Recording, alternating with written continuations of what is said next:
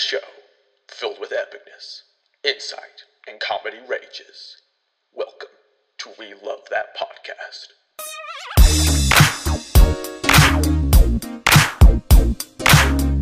Hello, everybody, and welcome to We Love That Podcast, the entertainment news and opinion show about the things that we love, unless it's the things that we don't love. And today we might talk about a few things like that, just a little.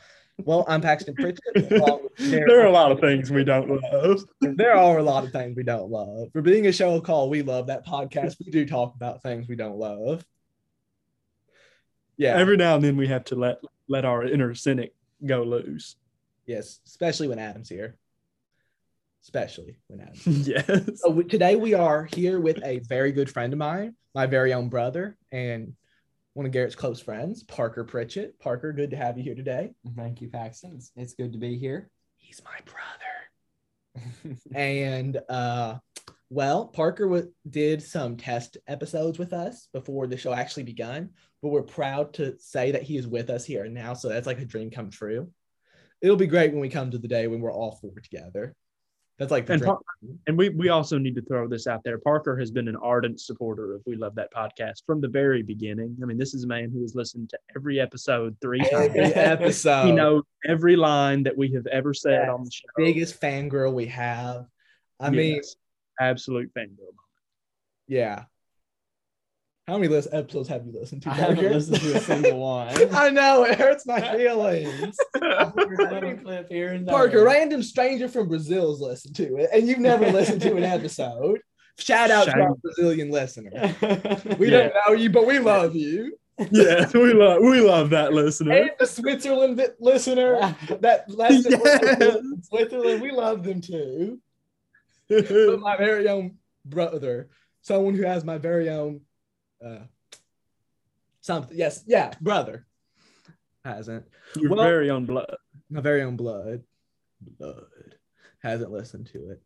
Well, today we have some very exciting things to talk about. First one, call it tragic or call it the greatest thing ever, call it the most insanest. I don't know if insanest is a word. We'll pretend it's most insanest move ever. But Xbox, aka Microsoft, Bill Gates' company, has bought out Activision / Blizzard / King, which is like all one big company or something, for $70 billion. He's insane. Lost his marbles. I know, crazy. Now, is it Bill Gates' fault that they bought all this? I don't know. Me neither. I mean, it might as well. When you're the organization, it is your fault. Whatever mistake the organization makes is your mistake. It is Bill's fault. And he has to own that. And just he has to own that. Phil Spencer, the CEO of Xbox, is because he is so what? I said and just he has to own that. And just he does, have to own that. Yeah. So think about that. For $70 billion. That is a lot of money, especially since what's that other big company? Bethesda? What was it called? Is it Bethesda or Bethesda that makes Skyrim? It is not Bethesda.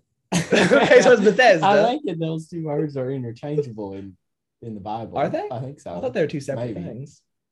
I'm not sure. I don't know. They're very close. So Bethesda, they bought out Bethesda for let me just look up how much, because it's so much less.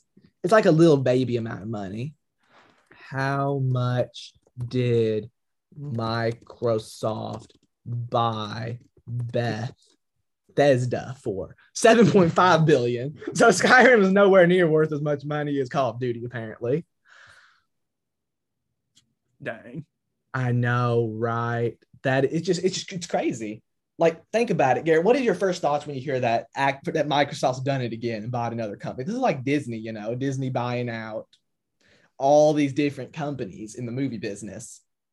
Then Xbox is doing the same with the video game business. What are your thoughts when you hear that? Well, the great video game race is on, and Microsoft is certainly trying to keep up with Sony's acquisitions and their major major publishers for their video games. So they're trying their best to sort of keep on the same path and collect as many exclusives as they can as well. And Activision obviously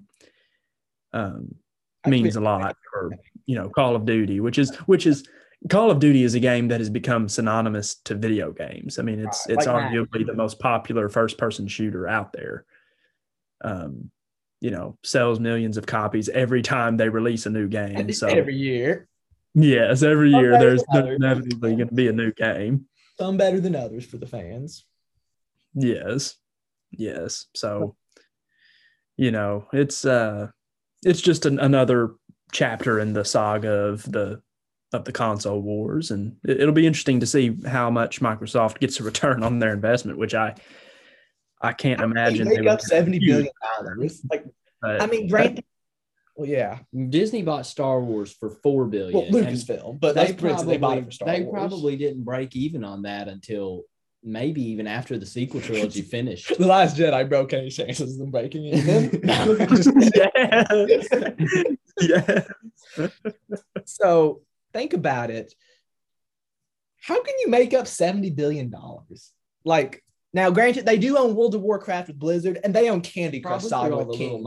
And let's face it, that's true. Microtransactions. Everyone's played Candy Crush Saga and loved it. Yeah. Everyone for a season. There was a day when Candy Crush ruled the world. I love candy. Is that in the game? I love candy. It's on a commercial, I think. Oh. Yeah. Still, so much money. In poor Bethesda, just 7.5 billion. Just a small 7.5 billion. Yeah. A very small acquisition in comparison. But that was more than Disney paid for Lucasfilm. And think about it. I think you brought this up earlier, Parker. Disney bought Fox for like 71.3 billion, a movie studio that's been around for like 100 years, versus Activision for almost as much. That's a lot of money. These guys they must be betting that Activision will publish some more games in the future, not Call of Duty. This also. So I know, Garrett, you probably do say that PlayStation is winning the video game wars. Would you say where that? we stand right now? Yes. Do you think this could make good old Xbox come back with a vengeance? I mean, I certainly think that Microsoft will try to beat PlayStation at their own game in some respects. I think their recent acquisitions reflect that, but I mean, there's always a chance that Microsoft will try to most heavily rely on what they're trying to do themselves, which is move towards cloud-based gaming and like a one size fits all gaming solution for everyone, which is certainly not the route that PlayStation is taking. PlayStation's relying on their tried and true method of releasing popular consoles that really make a big splash when they drop on the market, and of course relying on their titles, which I don't think Microsoft could ever touch PlayStation's titles, no matter how many studios they acquire. But they're just trying to stir up a little more publicity around their platforms, whereas right now Sony is definitely winning that battle with the PS5, and upcoming titles this year on that console are gonna probably make or break the generation. So for many of us, what generation? None of us even have. yes. But now, and PlayStation has also recently ramped up production of PS4s to I mean, that's true though. That's true. But they're going to sell them. People are going to buy them because we can't. People are going to buy them who are just so eager to get their hands on these new games more than the console. Because there are a whole lot of PlayStation fans out there who would just as soon play the next generation games on the previous generation console. I mean, they're just going to appeal to those people while they try to catch up with the production of PS5s. Because PS5s are going to continue to sell out throughout the rest of this year and probably into next year. So That's just crazy. They've already said PS5 is their best selling console as long as it's been on the market. Wow. So they're definitely rolling in it with PS5. And I mean, I am an Xbox fan because I'm a Halo fan and Halo fan alone. I mean, yes, I love Xbox, but I mean, if Halo went third party, I'd probably say bye and just move to PlayStation, me personally. So I mean, it is all because of old Halo. But yeah, like the PS5, you can't beat that controller versus the Xbox. Like I've never even used a PS5 controller, but I've been playing on a Series X controller. I'm like, yeah, they didn't win the controller war. Yeah, they and once again that more reflects Xbox's presentation. They're not ones to really try and branch out very much. They're very conservative. I mean, just looking at the designs of both of the new generation consoles, I mean, you have the PS5, which looks like a router from out of space. Yeah. And then you have the Xbox Series S and X, which pretty much are just like little mini stovetop. Yeah, it's a stovetop. Yes. So they're taking a very conservative approach, a very measured approach to video games, being Microsoft right now. Much more conservative than Bill Gates. I just had to say that. Well, and Gates nowadays is more focused on the foundation. Like he has let a lot of his oversight of Microsoft slide in the past several years. So he's not as involved with Microsoft's day-to-day activities as he once was. He's running the foundation full-time right now. So that's taking up most of his time. That's true. He's still a major stakeholder in Microsoft, but oh yeah. So yeah, this deal, very interesting. I mean, like I said, I love Xbox. I love Halo. Halo's my game, my homeboy, I guess. I love it. But this is just interesting. Just an interesting deal for $70 billion buying Activision. Like, I'm sure that is probably the biggest video game buy of all time. Ever. Yeah, I can't imagine. I can't imagine spending more than $70 billion on a other than if someone bought Xbox. So one last thing to talk about for these companies, for PlayStation and Xbox and video games. I think it was what you said, Parker. I think you're the one that said this first. But or maybe it was you, someone. It wasn't me. But now more than ever, the big three are really splitting away in ideas and ideologies. Yeah. Nintendo, instead of trying to compete with the other two, because at one point they were all similar. They all got a lot of the same games. But now Nintendo's starting to move its own direction and say, forget the world. We're on our own island producing our own games. And they're great games. And they're making lots of money. And they're making killer money off of it. And then you got PlayStation, which is the most conservative, kind of like, let's stay making our own games, but also having the third party. But then Xbox is saying, let's do Netflix for video games. And it's just crazy how they're changing. They're all three going their own separate ways. Yeah. Yeah, they're very much they're each of the three are truly becoming their own brand now. Yeah. Video games are not as synonymous as they once were. That's for sure. Yeah. Spread across the different families. Cool. Well, and in other news, we have and we've talked about this a lot of times on the show already. So don't go like, oh, if you're listening, because we got some new news, if that's even a word on it. And that is The Batman. We've had some new interesting stuff come out. One, the runtime. So The Batman, just in case you're new to the show, The Batman is an upcoming American superhero film based off yours truly, The Batman.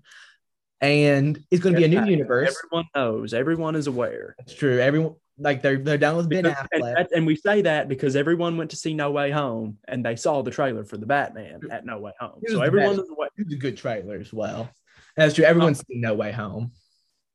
Yes. So it's like the 8th top grossing movie of all time. Isn't that crazy? 7th or 8th. That's just cool right there. It thrust Incredibles 2 off the top 10 list. Incredibles was on there. Incredibles 2, Huh. which is not. which was a dumpster fire in my opinion. Let's face it, I hated that movie. Ow. So we are talking about things you but hate. you loved the first one. Oh, the first one is. I mean, here's Incredibles 2, That one and can here's Incredibles 1. It just leaps and bounds ahead. I mean, Brad Bird, he just didn't know what he was doing with the set. Brad Bird, our meteorologist. We'll have to go down to the Mandarin house and tell him. Yeah. Question. Yes. So wait, Brad Bird said the second Incredibles was better than the first one. No, he just made the second one. So that means he lost This his is two mind. different Brad Birds. Oh, my bad. I thought Brad Bird's the director, not Brad Bird, the meteorologist. our local meteorologist. Yeah. Okay, my bad. Man, y'all confused me there for a second. So yeah, the Batman, new universe, new Batman, new everything. Kind of a reboot, but man, those trailers are amazing that they made so far. And let's just think about that runtime. It is 2 hours and 55 minutes counting credits. By far the longest Batman movie ever. And that just says Not something. by far. Rises is 240, isn't it? Counting credits. So yeah, Yeah, not too far. Rises, I think, is 240 plus credits. Let me verify that. This real one quick. you can say is a 3 hour Batman movie. Pretty If they just much. had 5 extra minutes. It's gonna be long. Yeah, Dark Knight Rises is 2 hours and 44 minutes with credits. Dang. So that means it's about 235 without 236. That means this movie's only 5 minutes less than in game. Or 6 minutes. Wow. yes, Most. yes. I mean, it is the second longest superhero movie ever released. In theaters. So yeah, I mean, True. yeah. I mean, True. if we don't count theaters, We've got first the Snyder place is the Cut. Snyder Cut. Second place is Watchmen, both by Zack Snyder. Watchmen Extended Edition. Then there's Dawn of Justice. Then there's Dawn of Justice. Oh. yeah. Snyder? You're wait a minute. Which one's longer, In Game or Dawn of Justice? In game. In Game. Okay, so In Game. And Only then- slight. In game is slightly longer, I think, than Dawn of Justice Extended or Ultimate Edition. Yes. So yeah, the Batman, man, like it looks good. Almost running at 3 hours of runtime. New Batman. Garrett, you have been pumped for this movie. Like you've gone boldly to say in our private conversations that this could be the best Batman movie. If someone Yeah. just spelled heresy, how would you defend your argument? I mean, you you don't have to look any further than the trailers. I mean, just the overall art design of this movie alone. Parker was saying, Parker was telling me earlier, but we've just seen the trailers. How can we know it's going to be that good? we just know. I mean, now listen. We just The know, movie- Parker. We just know. We just know. I mean, but we don't know the story of Now, the if we movie did yet. this- it doesn't matter. If we did the same type of thought process for The Last Jedi, we would have walked in drooling. That'd be the best film of all time. Last Jedi had some good trailers. And The Rise of Skywalker had better trailers. Oh, yeah. The Rise of Skywalker had. Wait a minute. Which movie had better trailers? Oh, Rise of Rise of Skywalker or Skywalker. Last Jedi? Rise of Skywalker for sure. For me. ROS. How do you- RTS. No, Ross. no.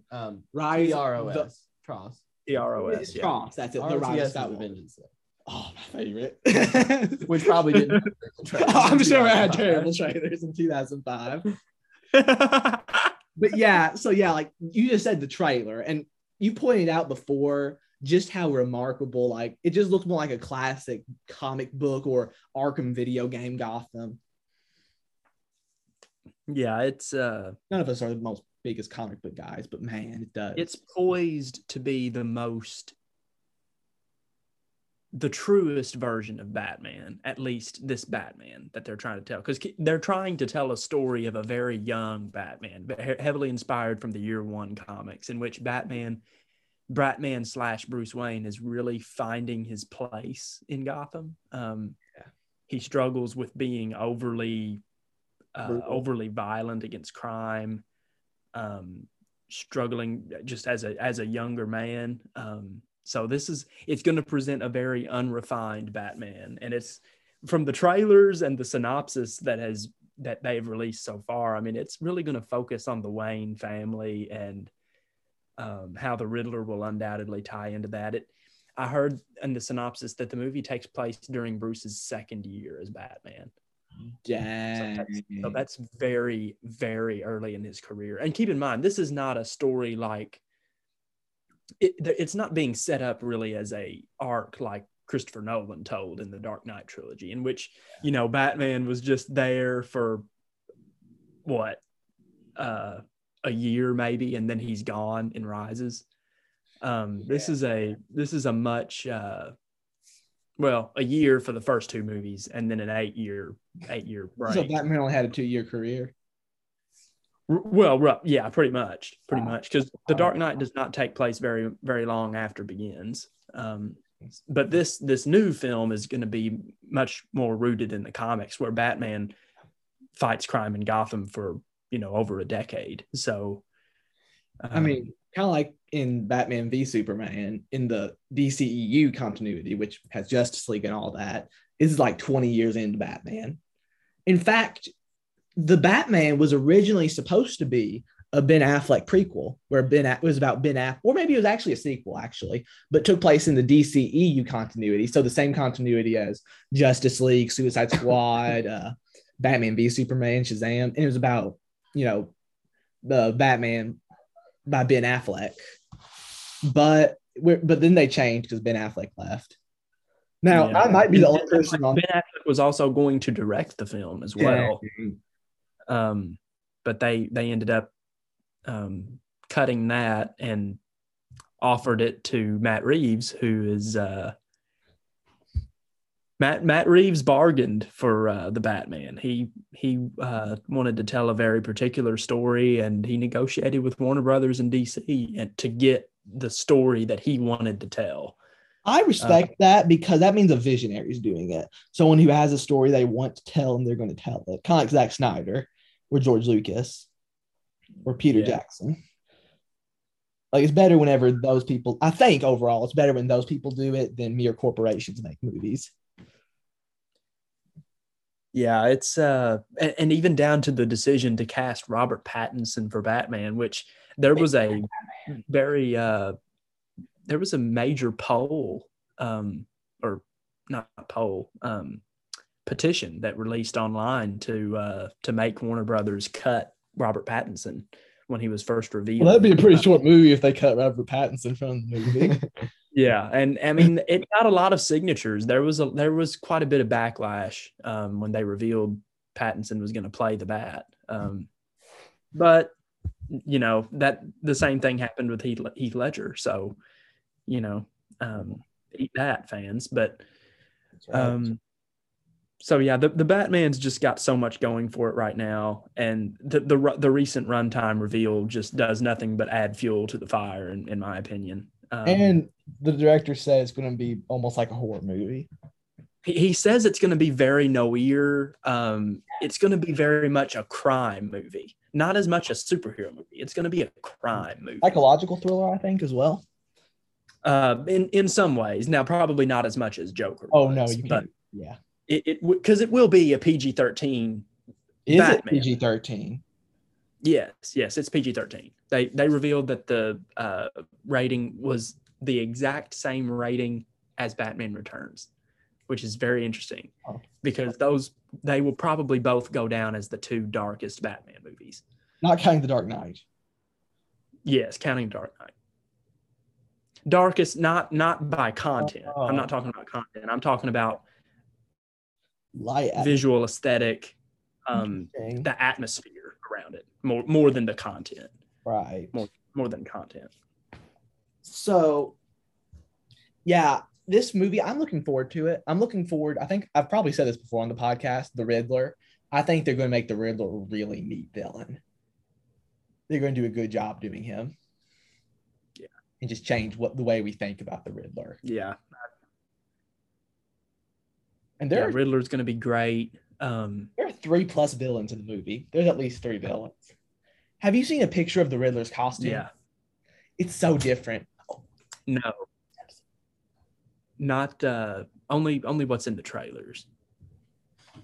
But I think it's really going to be interesting too. Batman's relationship with Catwoman in this new movie, who meets Catwoman early, like he did in Rises. So that'll be a very interesting look, and it's very much like Arkham. It appears like their relationship is they're partly friends, and then they can turn into adversaries as well. But sometimes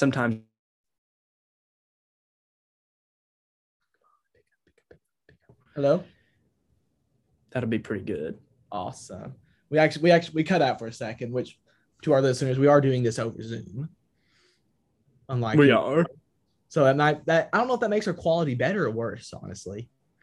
But so what was that last thing you said? Like Catwoman and Batman meet much earlier? Yeah. They'll be meeting and interacting with each other early in Batman's career, as opposed to late in his career, like was portrayed in Dark Knight Rises. Yeah. So that'll be a return to the comics. Catwoman is a very iconic, one of the most iconic Batman characters. Yeah. She's part villain, part Hero. part heroine. Yeah. So that'll be interesting to see. And the director's going to have almost 3 hours to play around with this stuff, and fully immerse us in this Arkham-esque Gotham that they're creating. I'm just looking forward to a Batman movie. Parker, I know I'm putting you on spot for this, but what do you think about the Batman? Well, after you two forced me to goof watch, off about it. You forced me to watch the trailer as you hear us going and over and over. I've finally gotten to the place where I'm mildly interested in the art style. Yes, but you're mildly interested. Shame. Notice he said nothing about the story, which is clearly a mystery. The story. It's a mystery. It's a movie that, if it weren't for the two of you, I really wouldn't be excited about it. But why on earth not? It's a Batman. It's clear. At least the Garrett. As you guys have been so into it, I've had to wonder why I'm not as into it. Why are you? My best conclusion is that I'm suffering from the Spider-Man 4 unforgiveness syndrome we had with Amazing Spider-Man 1. Okay. I didn't even want to see the movie because I was mad they didn't continue what they did before and cut it short. Hashtag release the Snyderverse. Like Zack Snyder had a good thing going and they took that away from him. And shot themselves in the foot. Yeah. And now, but this is unrelated to that, Parker. It's existing in its own right. And that's okay. I'm not saying that, but it's because Amazing Spider-Man turned out to be good. Right. But at the time of its release, it didn't feel good because they kind of they had to step on something to do it. I mean, but actually also it's probably just because I've already seen a really, really good Batman on cinema and I don't see, I'm referring to the Nolan trilogy, but I do like I love Ben Affleck. He's probably my favorite Batman. But Parker, I appreciate everything you say about Nolan's trilogy because it is a masterpiece that will never be truly matched. But that is a very what's the word? It's a very untrue representation of Batman. A good untrue. Yes, it's a good untrue. So I don't want to slight the trilogy with that, but it's a very much a Nolan film. It's not as much a Batman movie as it is a Christopher Nolan trilogy. It's a very modern. It's as if Batman took place in the modern world. Mm-hmm. Which is not at all how the comics portray the character. The comics portray the character in this very, very fictional city with a very fictional atmosphere and characters and stories. So I love how the Batman is going to delve deep into that. I mean, it's like going back to 1989 and 1992 Batman. just with today's technology and they're also honoring the animated series with it. That is cool too, because they say that Yes. the musical theme is resembling the one that Michael Giacchino released the other Which day. shout out to Michael Resembles Giacchino. it. It is Yes. released. The whole theme is released. His version. And it is pretty good. It's really good. It's brilliant. Well, the first time I saw the trailer, I felt like the movie would be. I feared that the movie would lack any sort of heroism to it, with his like "I'm vengeance" quote and like how dark it looked. But I realized that's just the trailer, and the movie hasn't been released yet. And it will probably be a movie that I like and that I'll really like because I'll probably see it with y'all. But if it were me isolated by myself, I would have been like, So okay. usually, But I do think I am interested in it now, but it's been more a result of y'all's influence. So now Parker, that "I'm vengeance" quote is nothing but fan service. I see. I didn't catch that. That's nothing but fan service. I mean, that's the holy trilogy of sentences ever spoken in possibly all of animated TV series. Is "I am vengeance," "I am the night," "I am Batman," and that's Kevin Conroy. So you can't say anything about "I am vengeance." That's nothing but fan service. So usually when we go to theaters, Garrett sits in the middle, and me and Parker sit on the other side. This one, Parker is in the middle, surrounded by us two. Yeah. We'll be reaching across and grabbing him and shaking him with our hands. I think they have a clip of the Riddler that they released. I haven't seen it. I think they do.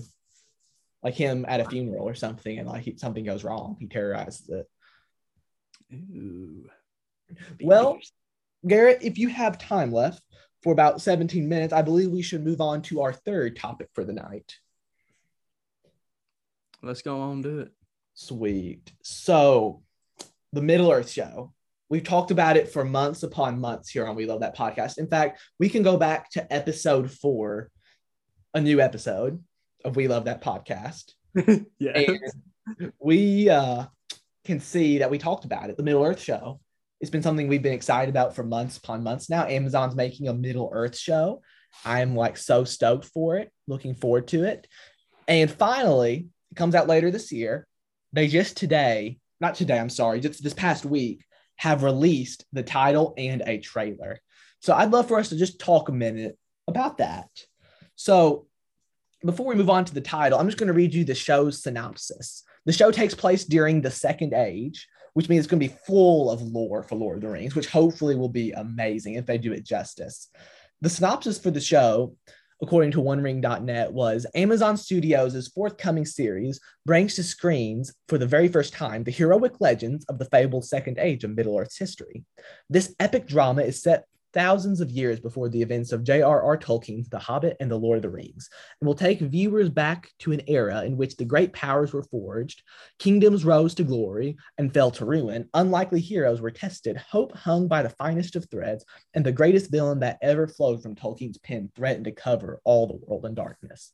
Beginning in a time of relative peace, the series follows an ensemble cast of characters, both familiar and new, as they confront the long-feared reemergence of evil to Middle-earth, from the darkest depths of the Misty Mountains to the majestic forests of the elf capital of Lindon, to the breathtaking island Kingdom of Numenor, my favorite part of the whole synopsis, to the furthest reaches of the map. These kingdoms and characters will carve out legacies that will live on long after they are gone. And the name of the show is The Lord of the Rings, The Rings of Power. And they made an interesting little reveal trailer for it. Garrett, what are your thoughts on that? When you saw the trailer and you saw the title. Now, granted, it is just announcing the title. It wasn't like a full-fledged trailer, just for our audience to know. What were your thoughts? Well, the title reveal was not at all what I expected. I expected this show to be a branching off from the two main stories that have been told on screen, Hobbit, live action, which is The Hobbit and Lord of the Rings. I expected it to branch out and sort of give this overview of what the world was like before the rings. But it seems like based on the title and in the title reveal, they quote the One Ring motif.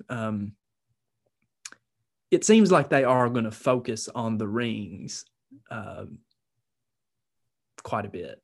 So that was a little odd. And I'll be honest, when they revealed the title of the show, I thought it was kind of cheap. I thought quoting the One Ring motif being the only thing in the title reveal they didn't show us anything. It was it never showed us anything about the show in the title reveal at all, and this could all change if they release a trailer for the show, but it really struck me first as just a brief trailer or reveal for a cheap mobile game.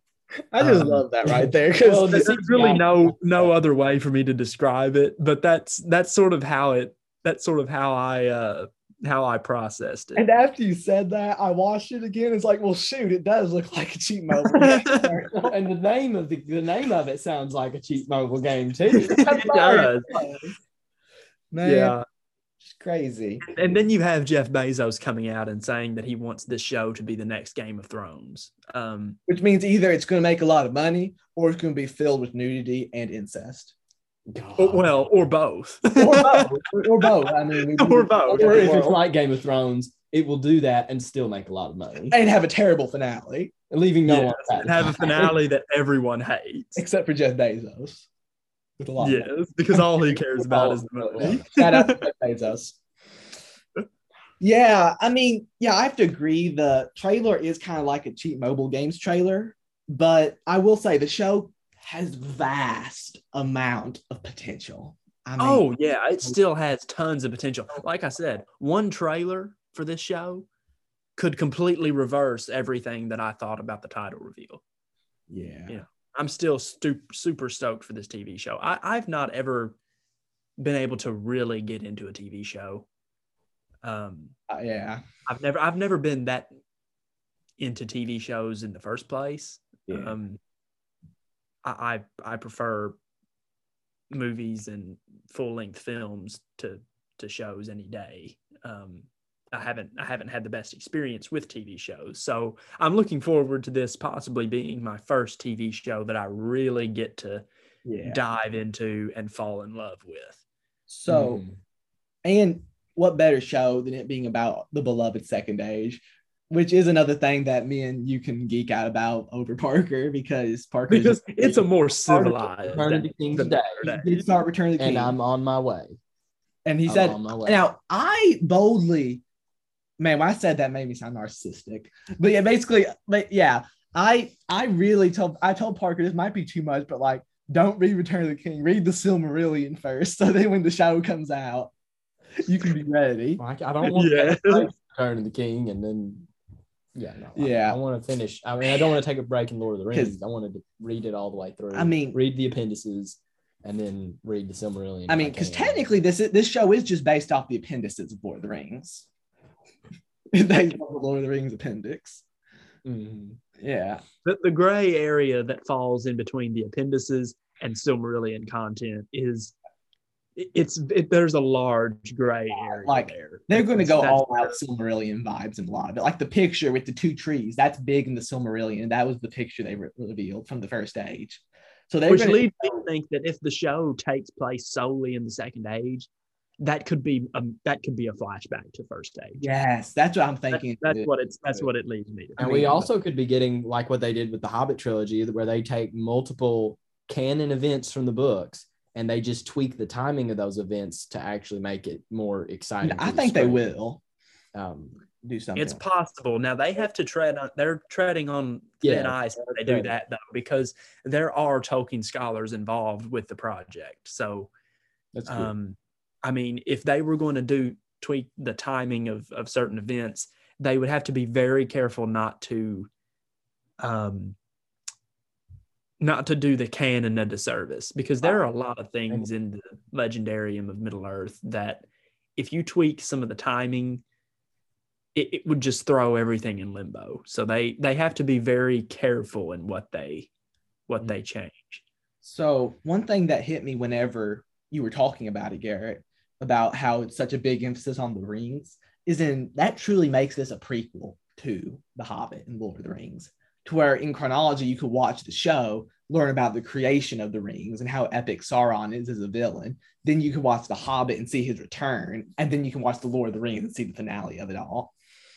And yes, that was something that struck me with it, is that it's going to be something. Obviously, they've been building it up for the fans of the books. Right. It's something that the hardcore Middle Earth fans are going to be able to enjoy with all the fan service to the books and hopefully doing that justice. References. But because of the way they're marketing it and the way that, and by the way, when I first saw the trailer reveal, I'm so glad I hadn't heard anyone compare it to a mobile game. Yeah. Because it actually seemed cool to me the first time I watched it. The CGI wasn't impressive, but I thought that the quoting of the ring motif poem, assumingly by young Galadriel, and the title of the show really were sort of foreboding to something very, very cool that I think could happen. But anyway, it's not only something that the hardcore fans could probably get into, but it looks like it's also going to be set up as something that casual fans of the movies or even newcomers will be able to jump right into as well. They're like, oh, so this is about how the rings came to be and how it all got set up. Yeah, that's basically what it's about. And so hopefully, I mean, that's something that like the Mandalorian with the Star Wars universe did really well, is it satisfied the fans, but it was something that even people that had never seen anything Star Wars could get into. Right. And the same with like the Marvel films. So if they can pull that off well and also maintain like the purity of the movies and just be something that's relatively that's appropriate too. Right. It could honestly be the greatest TV show ever made. It has that potential. Let's just talk about what's at stake with the show. Like, they could easily make the show just be appropriateness level, quality level as most other shows. But I just feel like with Tolkien and Jackson's trilogy, there's just a certain high of the show, of the movies and the books, that's above a lot of the stuff they put in modern television. Like, say what you want about personal thoughts and philosophy about sexual scenes and all that, but either way, Tolkien's books nor the great trilogy that made so much money had anything like that, or cuss words galore or anything like that. So I just hope that the show has that same appropriateness level as the movies did, because they were just so much better than, they were so above that like Hollywood, typical Hollywood trash that and maybe that's to come because it was a New Zealand not that film. They always were. Not that the people that made them were, but they were able to keep that out of the final project for the most part. And maybe that comes from it was a New Zealand made film, like by a New Zealander. Maybe. That's just a thought. Just out of respect for the book. And I have to throw this the author too. I want to throw this in there too, is that, yes, The Lord of the Rings is just above all of that Hollywood crap that is produced nowadays. But at the same time, there's some dark stuff in the Silmarillion. There is. And I think we have to appreciate the fact that the Silmarillion it's much more of yes, there are tales of heroism and just all out greatness in the Silmarillion that you just love for it. I'll never forget the opening. It's such a mythology.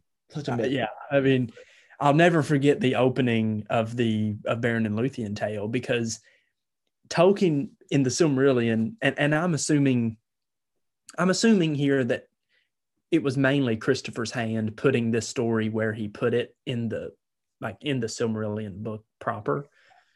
But he tucks it in there in between some really dark chapters of the book. Yeah. And it's one of the most hopeful,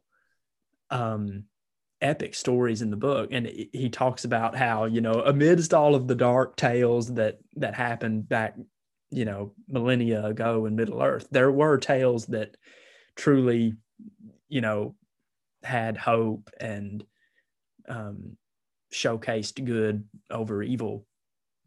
But there were some dark things that happened in the early part of Middle Earth. There was the kinslaying, the burning of the ships. And I mean, the whole Children of Hurin arc was just rough to read. I mean, what happens to that family? And the story of Akalabeth, which I hope is in the movie, because Akalabeth in the Second Age, it's the fall of Numenor. It's like the story of Atlantis, where it all sinks to the bottom of the ocean. It's such a tragic story, but it's just so good.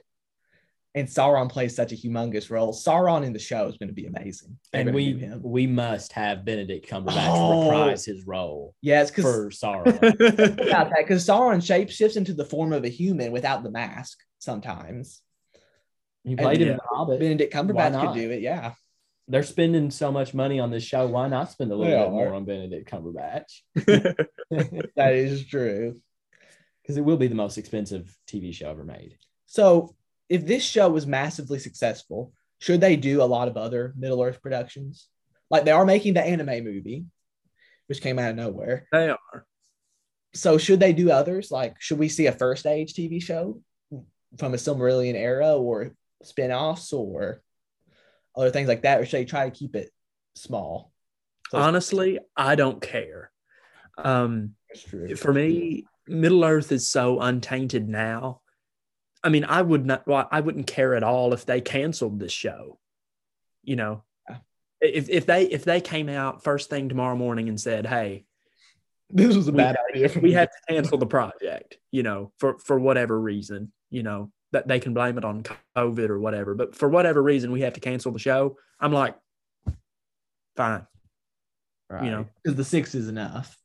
Yeah, but I mean, on the flip side, yeah, I'm excited for the show. I hope it does well. I hope it's a success. Realistic. If Amazon tries to grab up some money with Middle-earth and try to, make a whole lot of money off of Tolkien's works, that's all fine and good if they want to try that. But the fans of Middle-earth are so true to the author and the essence of his works that they know how to discern what's canon and what's not. If anyone tries to mess with Middle-earth and change it up, the fans just won't accept it, and they would be well within their rights not to, because people have to realize there is so much source material for Middle-earth. It's not like some vague creation that, I mean, I hate to compare it to Star Wars, but I will. I'll compare it to Star Wars. Lucas created Star Wars, but he couldn't even come close to the source material that Tolkien has for his work. So, Star Wars was ruined back in, 2018, 2017, but ouch. Middle-earth it's above, I would say it's above that too.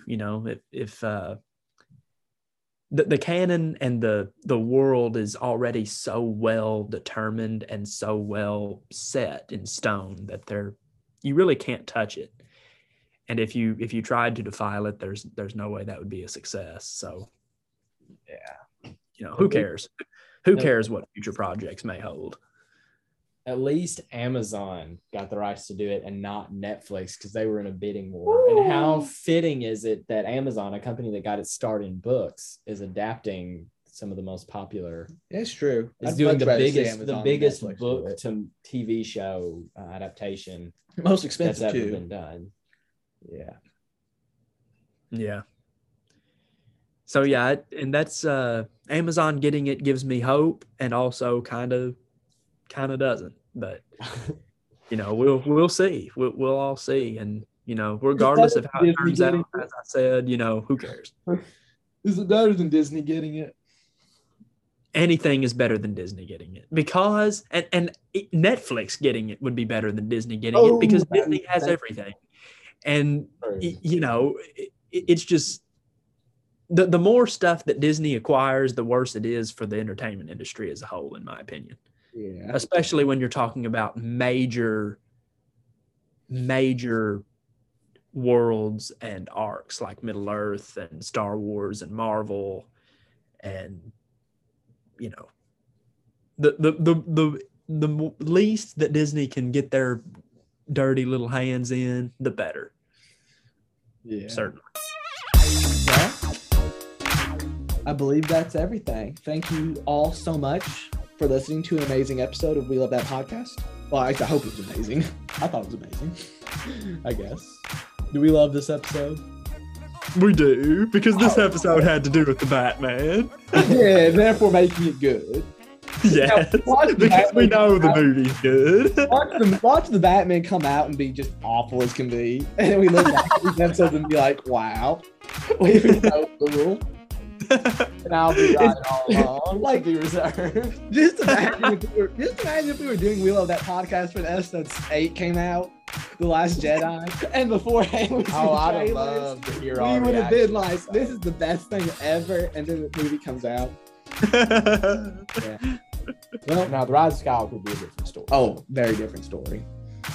Well, my name is Paxton Pritchett, along with Parker Pritchett and Garrett Burke. Parker, it is wonderful having you joining us. I'm glad to get to join at last. That's right. We are so happy about that, and we will see. It took until season 2, but he finally broke in on us. He did. All right, we'll see y'all. See y'all. Stay safe.